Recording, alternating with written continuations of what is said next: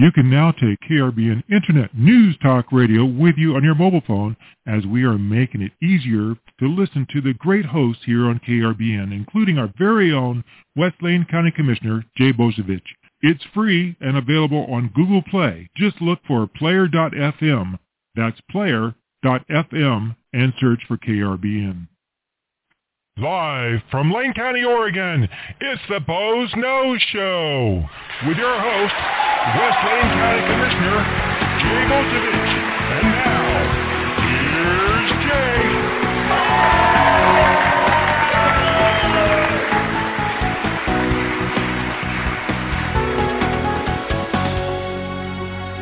And good afternoon, and welcome to another edition of the Boze Noze Show. And I'm your host, West Lane County Commissioner Jay Bozovich, and we're coming to you live from beautiful downtown Elmira. And if I sound a little unprepared and out of breath or whatever, one of the things about transitioning and all that stuff is we have our house on the market right now, and we were supposed to have a broker's open house today from 1:30 to 3:30, so I had to get the dogs off site during that time period. We only had a couple realtors come through, but real estate markets, it's like I missed it by about a month and a half, I think. But that all said, one of my dogs decided he couldn't wait to get back and out of the car. As I'm pulling into the driveway, he had diarrhea in the car, so that's why I'm coming on the air last second. Too much information. Sorry about that. I'll stop thinking about that, try and concentrate on the show, and get my head around in the right place. But, you can imagine it was a little bit of scramble, get things cleaned up and all that stuff between 3:30 and 4 o'clock. So feeling a little disjointed today. But I want to remind folks, we are a call-in show. It's, and I'm so disjointed, I don't even have my studio open right now. Give me half a second here. So,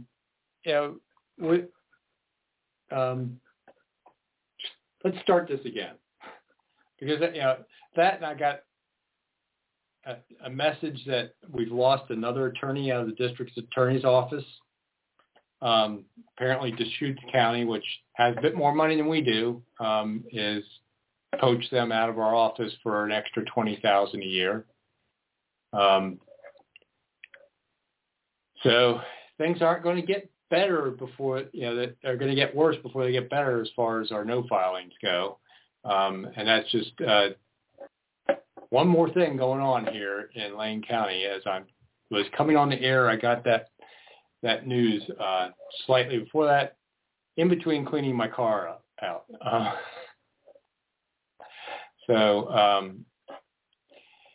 It's been one of those days. So I'm going to try and take a couple deep breaths, get my act back together, think about what I wanted to talk about today when I was, sitting in the car with the dogs posting my Facebook promo before things went to hell in a handbasket. But we are a call-in show, 646-721-9887, easiest way to get in. Oh, and I see a hand up on the board. Robin, did you want to get in on the conversation, or did you just press 1 by accident? No, I was just playing around to see if it actually toggled, which it does not. So once it's up for good, huh? It's up for good. But I do have something I wanted to kind of add, though. I sent you a Facebook message to kind of share at the beginning of the show, if you don't mind. Go right ahead. I just wanted to thank the City of Eugene road crews for putting down oil on West 1st Avenue and making it like ice for motorcyclists. And that was really nice of them to do. And also for whoever is working on 126 eastbound, they're working on the bridge. They've been ignoring it for over a week and put some really deep grooved pavement. So I want to thank them for actually, challenging our motorcycle skills. Yes, sometimes you got to wonder about some of the road maintenance stuff. And you wonder if that, 126 got started, and then they realized they were starting work during the World Athletic Championships and maybe pushed it off for a little while or something. But yeah. Yeah, it's kind of like, okay, we started a bridge, chewed it up, time for lunch. Yeah. We'll just leave it and see if the motorcycles can handle it. So, and of course, more people are riding their motorcycles because they get great gas mileage, or they might be having some car issues. But I have a couple friends that kind of normally ride their motorcycle only now and then, more on weekends and for touring, stuff like that are commuting on their motorcycles because it's so much cheaper. Exactly. Than well, commuting I'm in the car. That I got a larger motorcycle with wider tires, but I remember the days when I had the Honda 350 and hitting just regular groove pavement was kind of a scary adventure. Yeah, I bet. Yeah, and oiling the streets and then not getting the chip seal down quick enough is a tough one too. Not to mention you pick that oil up and it flips all over your vehicle. It's not so fun to clean up either. No, like I say, just thank you for testing our skill set. Yep. City of Eugene and ODOT are testing motorcycle skill sets. I'm sure there are other agencies out there doing the same. And it brings up an interesting point before I get on to the DA and other issues. Everyone's, going, oh, thank goodness gas prices are coming down, and this also gets to this whole idea of windfalls, et cetera. It's a reaction to the price of gas. And it's not that somebody did something that lowered gas prices, because what we released from the Petroleum Reserve is a fraction of a percent of our daily usage in the U.S. So it's not lowering gas prices. It was, a do something issue, and I don't know why we did it. But what's happened, though, is we have dropped our gasoline consumption and oil consumption in the U.S. down to levels that equal the pandemic shutdown levels. We've curtailed that much driving, or we've chosen to ride our motorcycles, or decided not to take the RV out, and stayed at home that weekend.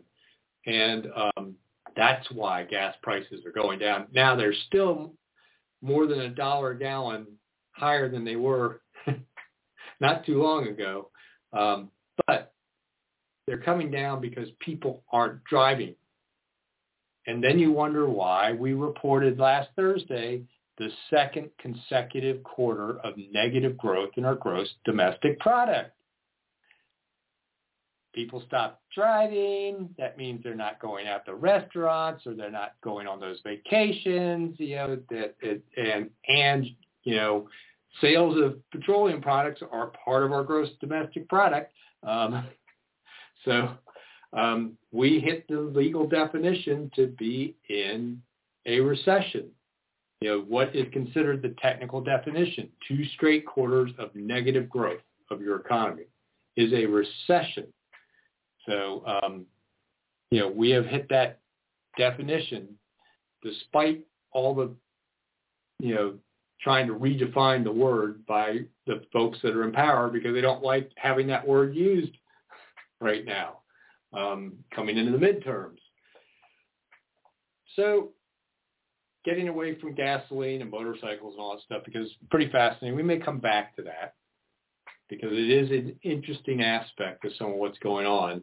And may ultimately lead to how inflation slows down, besides the fact that the interest rates are being jacked up, is just that the economy slows down to the point where inflation, but I don't see inflation completely slowing down, because we printed so much money over the last several years. And that's going to take a while for that inflationary aspect of excess dollars in circulation to change. And so that pressure for inflation is going to continue for quite a while. But we're starting to see some things, levelize a little bit. But, then there's the other factor in that labor costs often lag material cost inflation because employees start demanding bigger raises because everything they're paying for is going up. So that's where we're seeing this issue with the DA's office somewhat. And, we signed a new contract with our deputy district attorneys not too long ago where we gave them some substantial increases to try and put them into market. Because our aim is to be competitive in the marketplace with our pay. But in the short term since we signed that contract last year, the state of Oregon has gone crazy with raises for their attorneys in the Attorney General's office and Department of Justice. And other counties have also been giving out big raises. And other counties have more general fund to lean back on than we do. I'm going to have to go back and explain a few things so people can understand the finances for some of the southwestern Oregon counties. Once upon a time ago, because most of these counties have massive percentages of federal forest lands in them, they generated almost all of their revenue from federal timber sale shared receipts. Forest Service, we would get 25% of their receipts directly into the counties, and the Bureau of Land Management, Oregon and California railroad lands, those checkerboard lands, up and down, the Coast Range, those were 50% of the receipts came to the counties. And we were so flush that we didn't have to have a high property tax rate. In fact, we were sitting on $100 million surplus in our general fund before the spotted owl, as basically our reserves. Along comes the spotted owl. They basically curtail all timber harvest. They try and replace some of that with, owl replacement dollars, and then it became the Secure Rural Schools Act, and then they tapered that down, have re-upped it in 1-year re-ups. The most recent was a 3-year.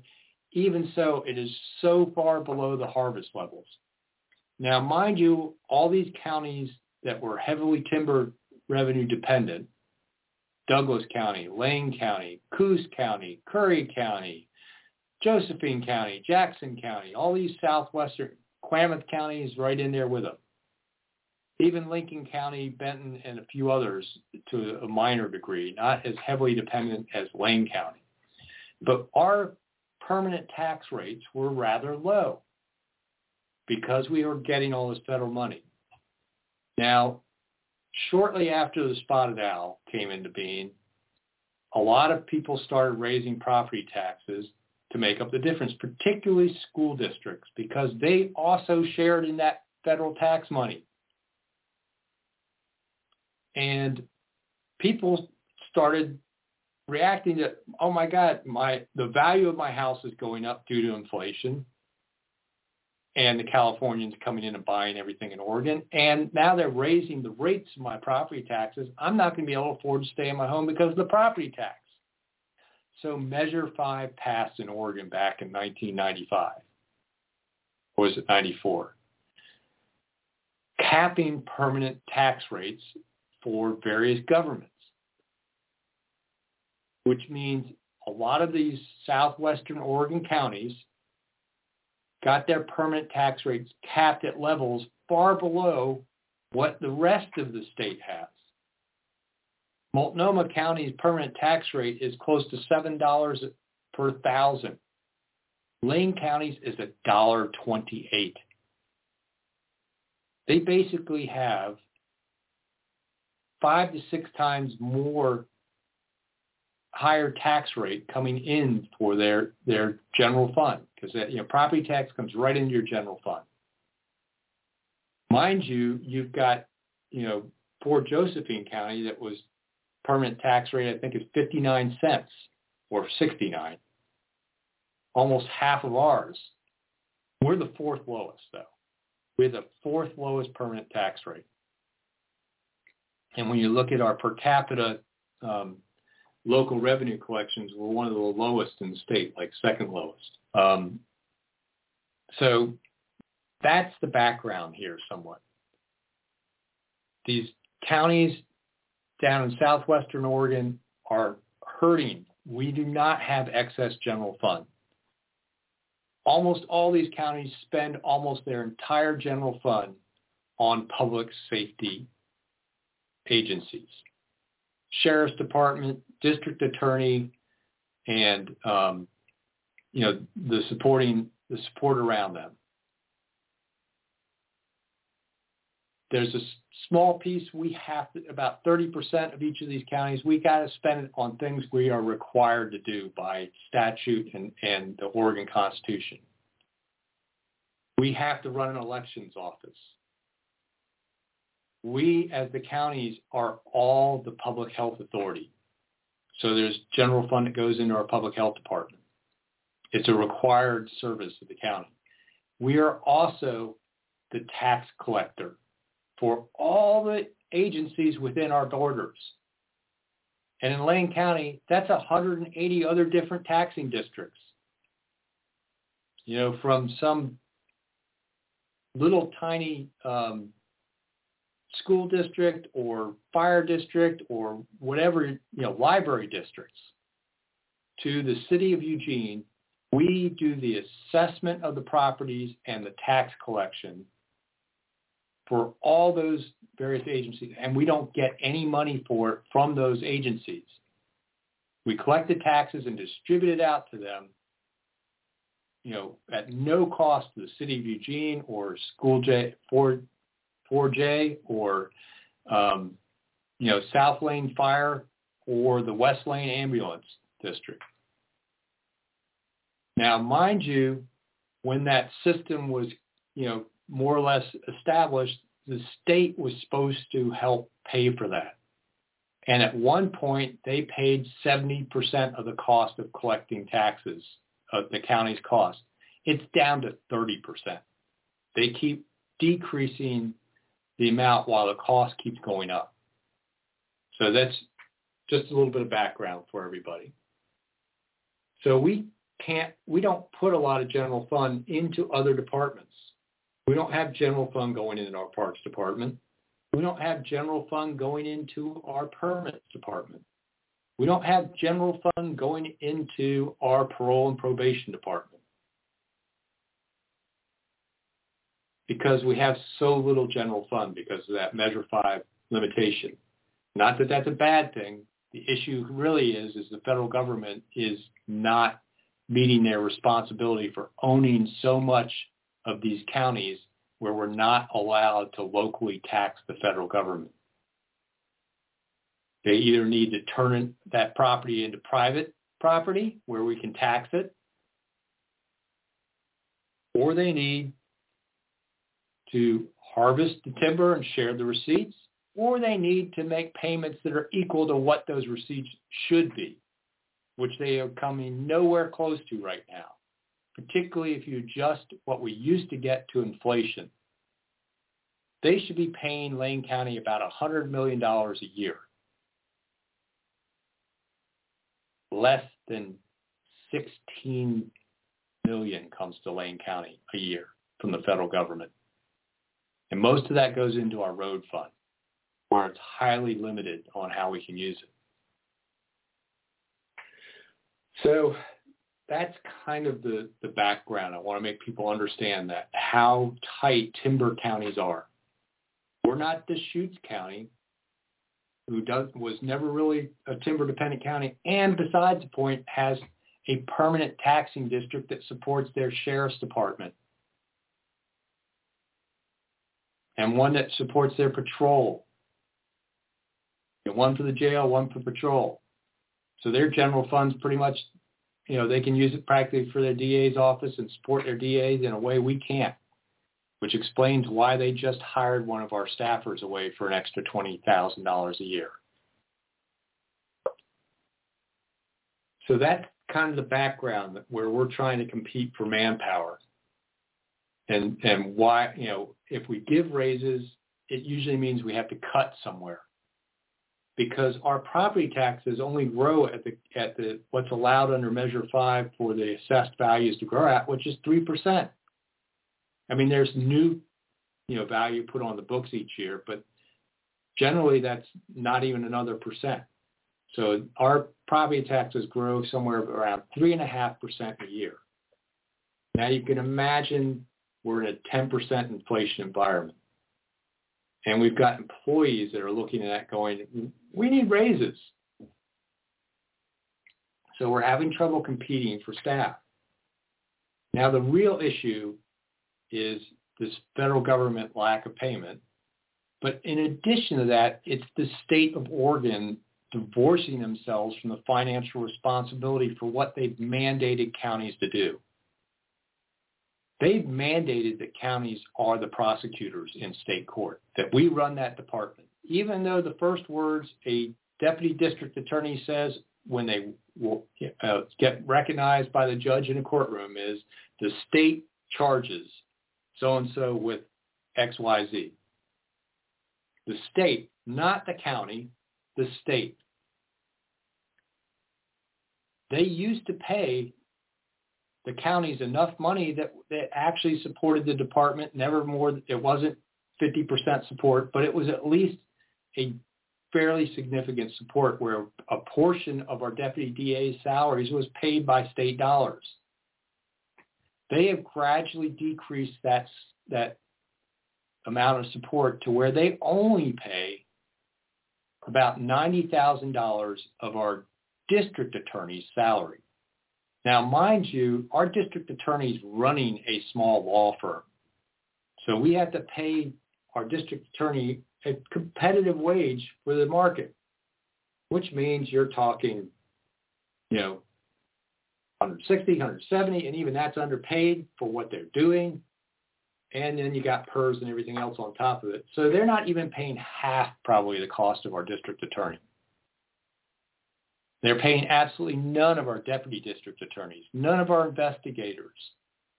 By the way, they also charge us with investigating unattended deaths in our district attorney's office. That's a mandated service the counties provide on behalf of the state.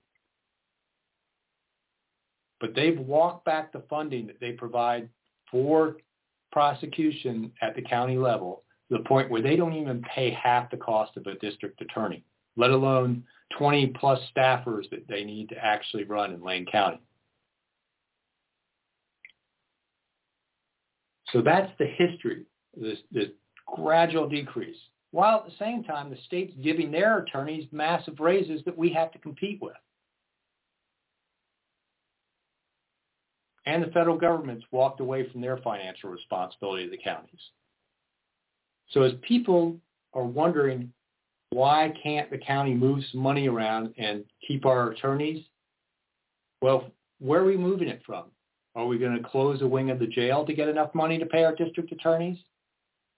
Are we going to stop collecting taxes for the other school districts, et cetera? Are we going to close our elections department? Are we going to shut down our public health department? And those are all required services. On top of this, the state keeps adding to what they want us to do and not providing funding. A couple perfect examples of that. They chose to have motor voter and automatically register people to vote, which has massively increased the number of people that are on our voter rolls.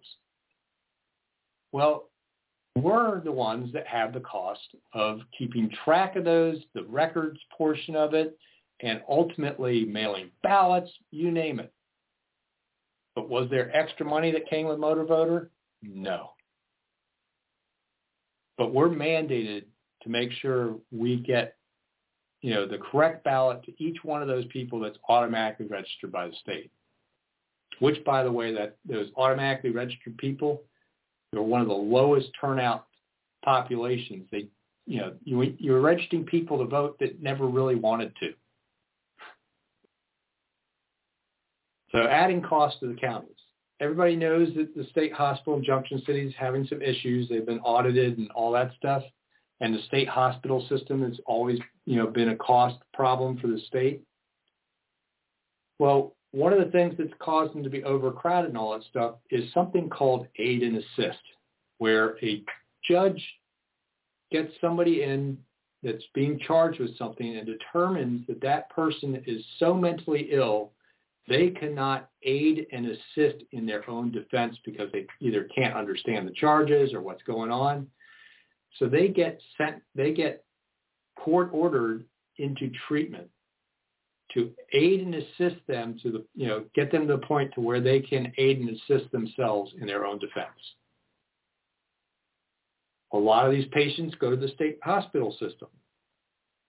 Well, the state hospital system was getting so upset with the cost of all that stuff that the legislature decided to require counties to start providing aid and assist services.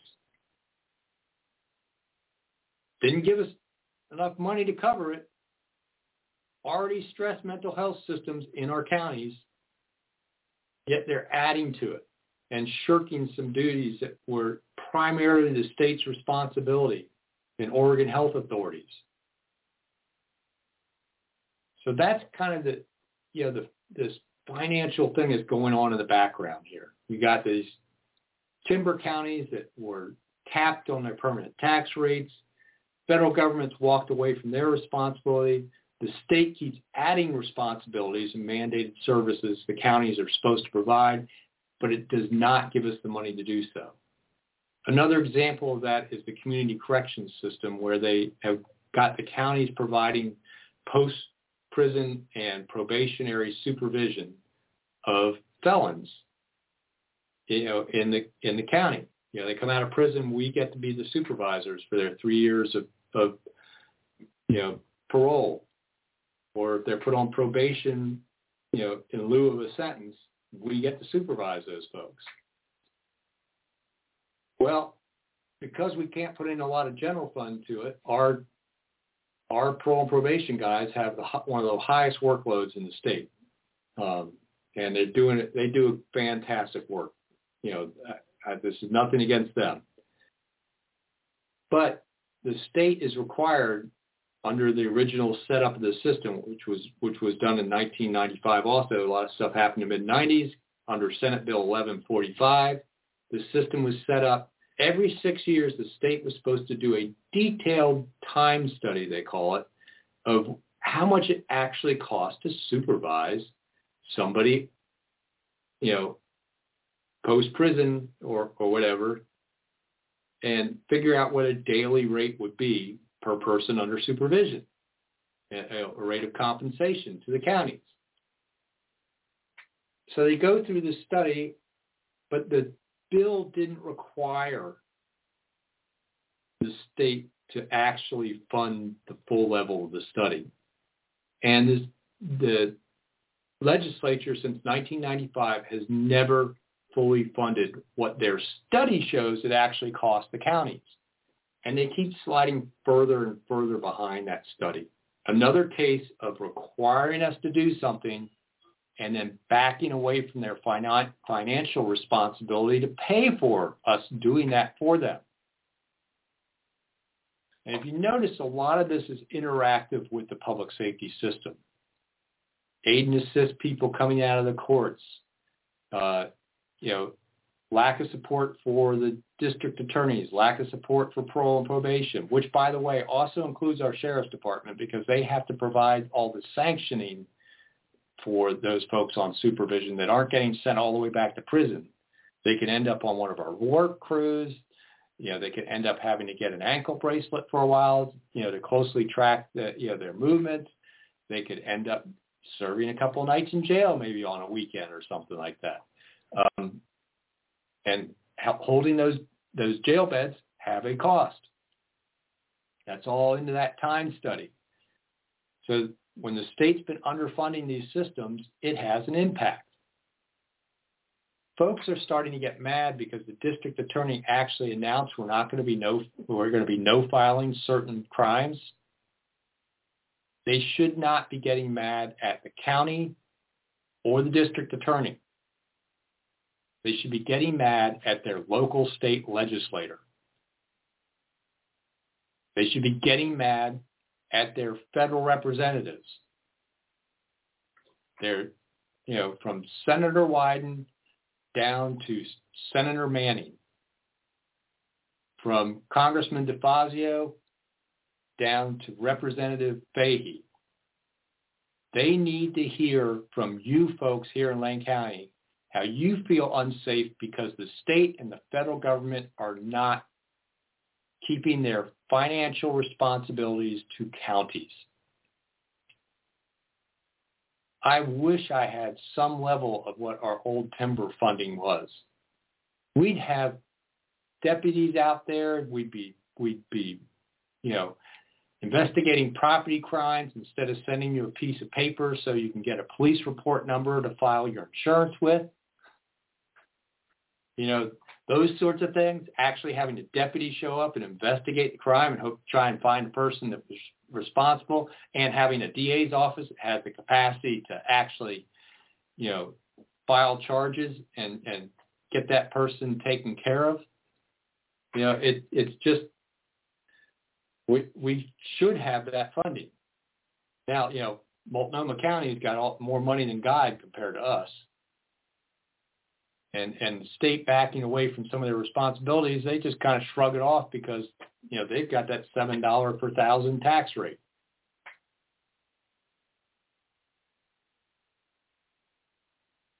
Here in Lane County, though, $1.28. And then we had to, try multiple times, and we finally approved, get another 55 cents per thousand for our jail and youth services under that public safety levy, which is coming up for renewal next spring. I want folks to understand financially where timber counties are. We don't have reserves. We don't have the ability to react in the moment and say, you know what, we're going to reopen the contract with our deputy district attorneys and we're going to give them all a 5% cost of living increase just to try and keep us competitive with the state and Deschutes County. If we do that, we got to find the money somewhere. It's not in our reserves. We don't have the ability to just go and, collect it somewhere. When we passed the public safety levy in 2013, it was the first time Lane County had passed a tax measure in over 20 years. Basically a generation. Failed attempts previously.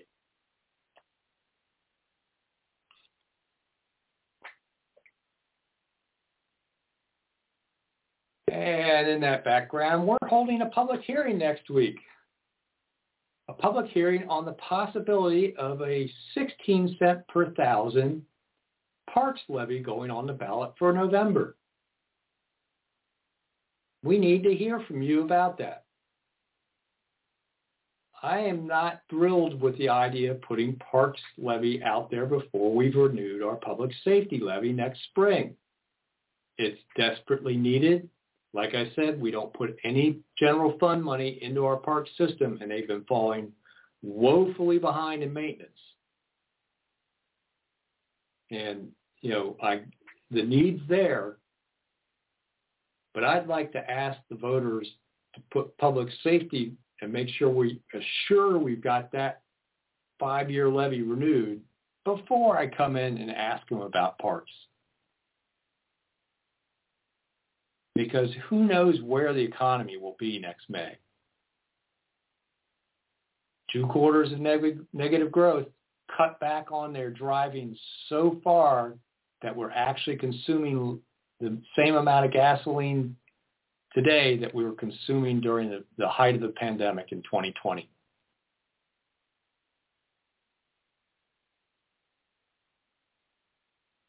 Are people going to be in the mood to approve renewing a tax on their homes?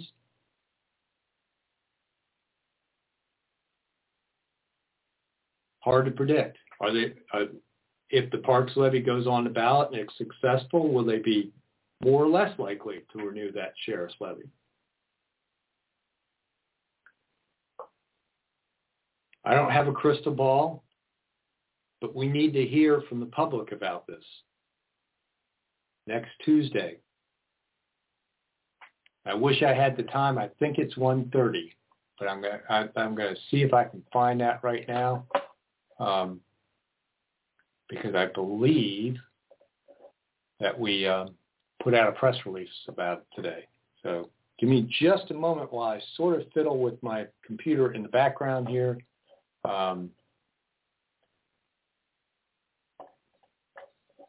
Yes, it's at 1:30. Just want to make sure that. So that's Tuesday, August 9th, 1:30.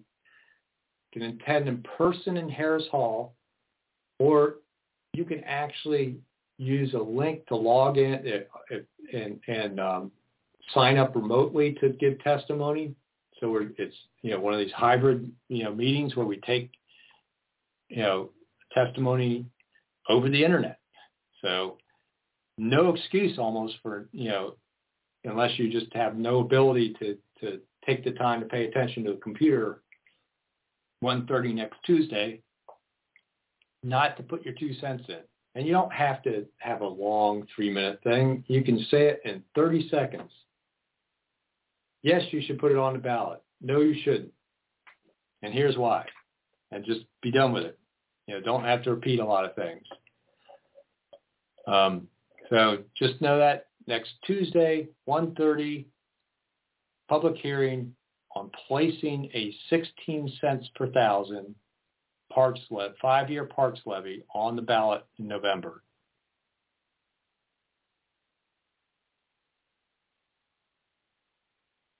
Yes, Robin?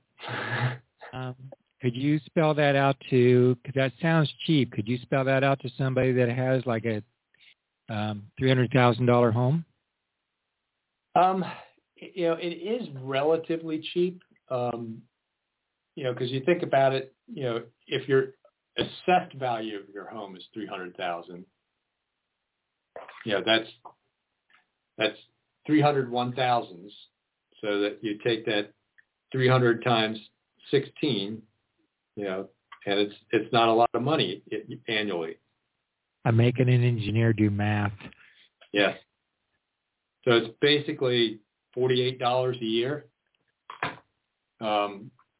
But that's $48 more a year on top of, my assessed value is slightly higher than that. So I would guess somebody that has an assessed value around $3,000 that's living in the city of Eugene or, Springfield, where they're at the max $10 per thousand. That's on top of a $3,000 tax bill, probably. Well, and that adds up with all the other levies and bonds that go on the property tax each year. And yeah, I know. I look at my tax bill. I've got a huge chunk of my tax bill is paying the school district bond right now, and then there's also a library levy that's on there. And I got a fire district levy on there. So it's like all these little levies. Well, they add up. Is like me. That's about 2.5 months of my gross income. Yeah, for just your property taxes. Just for my property tax. Yeah, so that's where I get concerned about property taxes because they truly do hurt low income and fixed income people the most, and particularly elderly people that have managed to pay off their property, where that is the biggest bill of the year for them. In retirement, usually you're on a fixed income, and as they just keep creeping up, that 3.5% automatic increase just on the inflationary factor of real estate going up in the market. So there's always that 3.5% increase, plus whatever new levy has been passed. So just insult to injury sometimes of that. I'd be so much happier if the federal government fixed the federal timber shared receipt system, either started harvesting or started paying us the real value. I would be so happy if the state actually started paying the real cost of our community corrections system, if they actually started supporting the DA's office like they used to, if they actually supported our assessment taxation like they used to.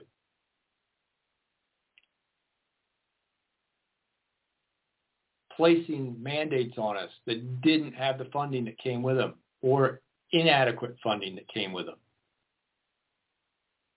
You know, if you want us to do something on your behalf, state, pay the full cost. If you're going to mandate us to do it. If we choose to do it as a local service, then we should be able to find the funds locally to do it. But if you tell us we have to do it, you know, there's a responsibility on the state's behalf there. You know, we are a part of state government. You know, we're not completely independent, even for home rule county. We still are a, quote, subdivision of the state. So as everybody keeps hearing news about district attorney's office, and hopefully you won't be hearing news next year of us, you know, not supervising certain low-level offenders or something like that because we don't have the parole and probation staff, or, you know, not being able to keep people in jail because we're starting to have to close jail beds, or we're reducing our patrol services again. When you start hearing any of that, remember how the state over the last 30 years has disinvested in funding counties, yet required us to do more, and how the federal government's done the same thing.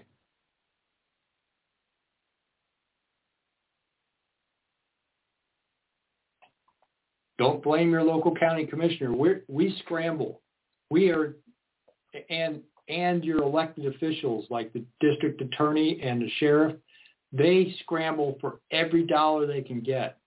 They're getting grants from the, you know, this program or that program, or even sometimes private trusts to try and put enough money together to hire another person. We just got a big grant from the federal government to go after illegal marijuana grows. And it was our sheriff's department that went through applying for that. And it's allowing us to hire a few more staff. And it's also allowing us to go after an insidious problem in the state of Oregon, which is the illegal growing hiding behind our legal system. And the illegal growing is almost all being done by cartels that are running people over our open southern border, bringing them up here, whether it's the head honchos that are criminals, or it's people that are trafficking and enslaving into working on these grows in horrible conditions. And then they're selling this marijuana into states where it's still illegal, and that's where they're getting the bang for the buck. But they're kind of hiding themselves under the, you know, is it legal or an illegal grow? You know, or not. And finally getting some money to kind of help sort some of that stuff. Had a really big bust under the same sort of program down in Jackson County just this last week. So, but it's going to be like whack-a-mole. We'll bust one grow over here, and there's 20 others going on in Lane County. It's that profitable to them that they're willing to play that game. But, you know, that's my concern is, you know, we're headed into some tricky territory. County budgets are okay right now because of all the federal money that's flowing down into the state and the counties from ARPA and all these various COVID relief packages, that's going to dry up in a year or so. And besides the point, all that federal money has been driving the inflation issues, which are causing us other problems. So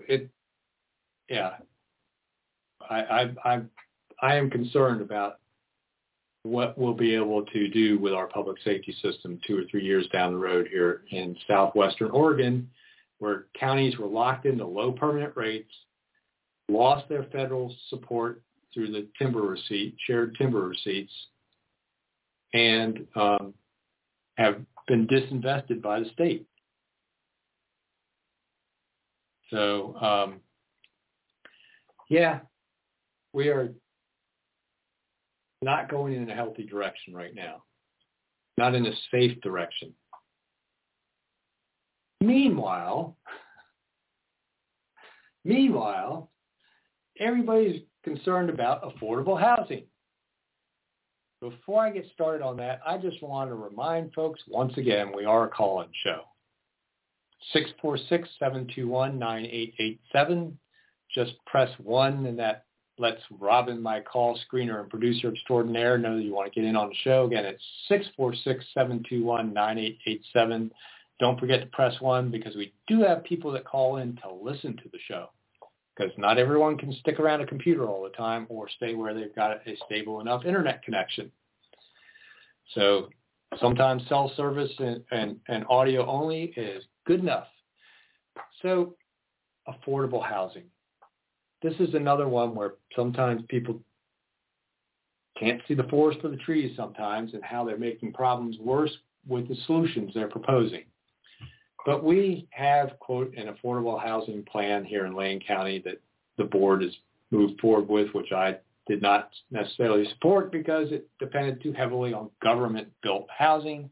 Most of the strategies are about, land banking with the government, about, getting projects built by government. Government does not build affordable housing. Let me say that again. Government housing is not affordable housing. What government housing is subsidized housing. It may be affordable to the tenant or the person that takes over ownership of that, but it's affordable because the rest of the cost was subsidized by somebody else. And usually those costs are higher than what the private market would take to build a similar unit of housing. Why? Government's involved. First, you got to have a method for collecting the taxes to distribute. Assessment and taxation, we already talked about that. Or some other IRS, State Department of Revenue. Somebody's got to collect the money from the private sector.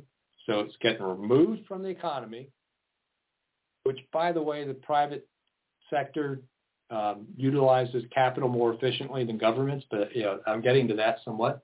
So you got the collection side that there's an overhead on.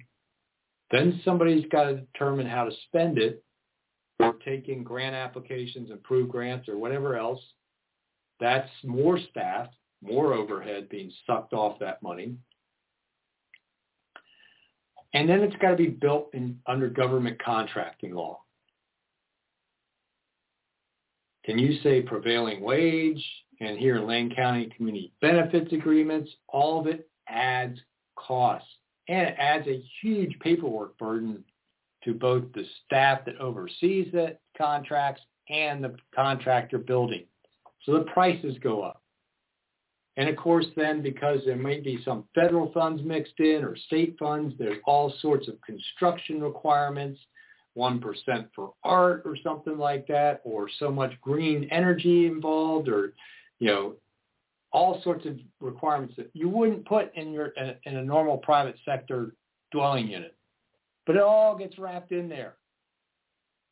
So by the time the dollar you pulled out of the economy ends up getting you about 50 or 60 cents of dwelling unit.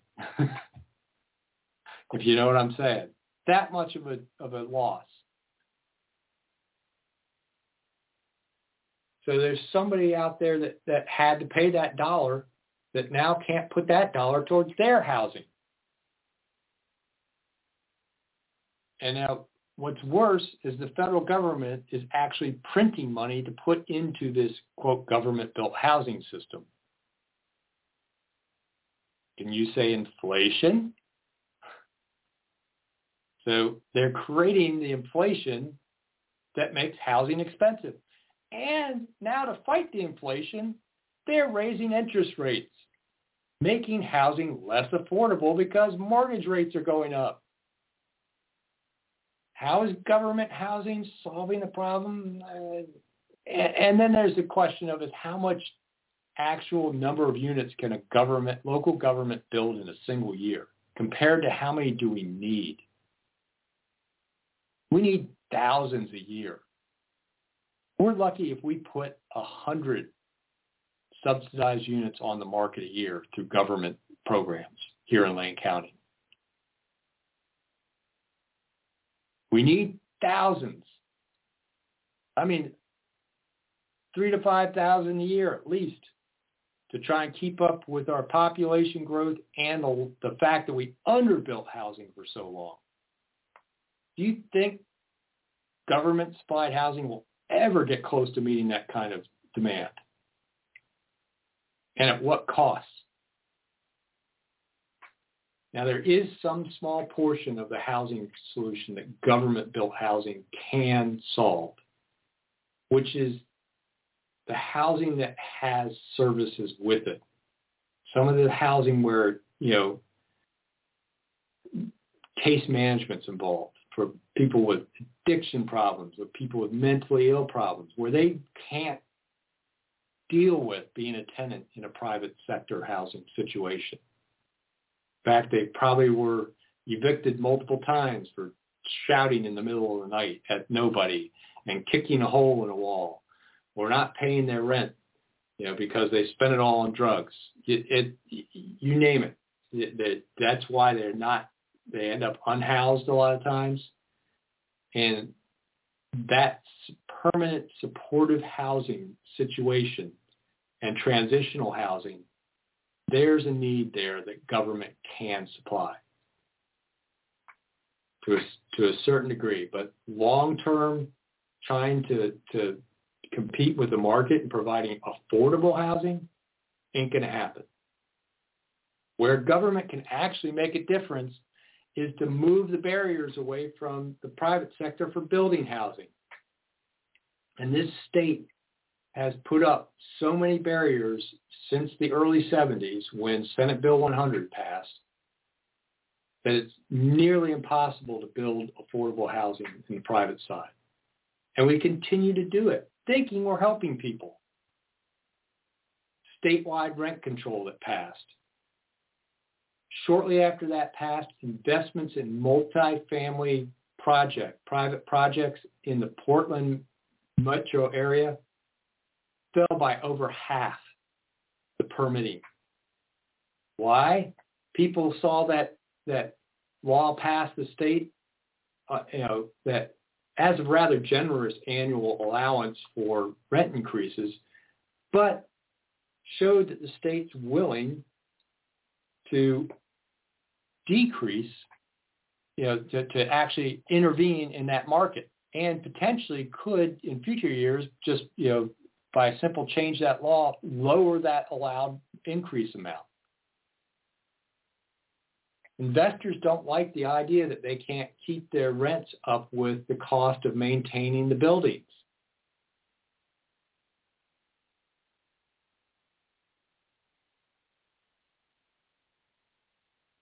So, that's the back.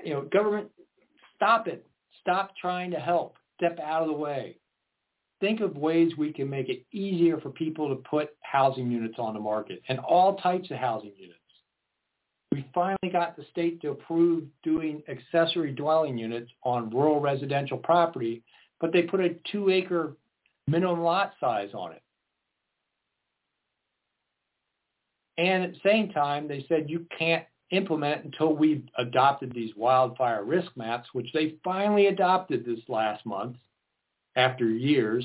It took them forever. So we've been sitting on the side for several years now since they passed that law, waiting to implement accessory dwelling units on RR land 2 acres and larger.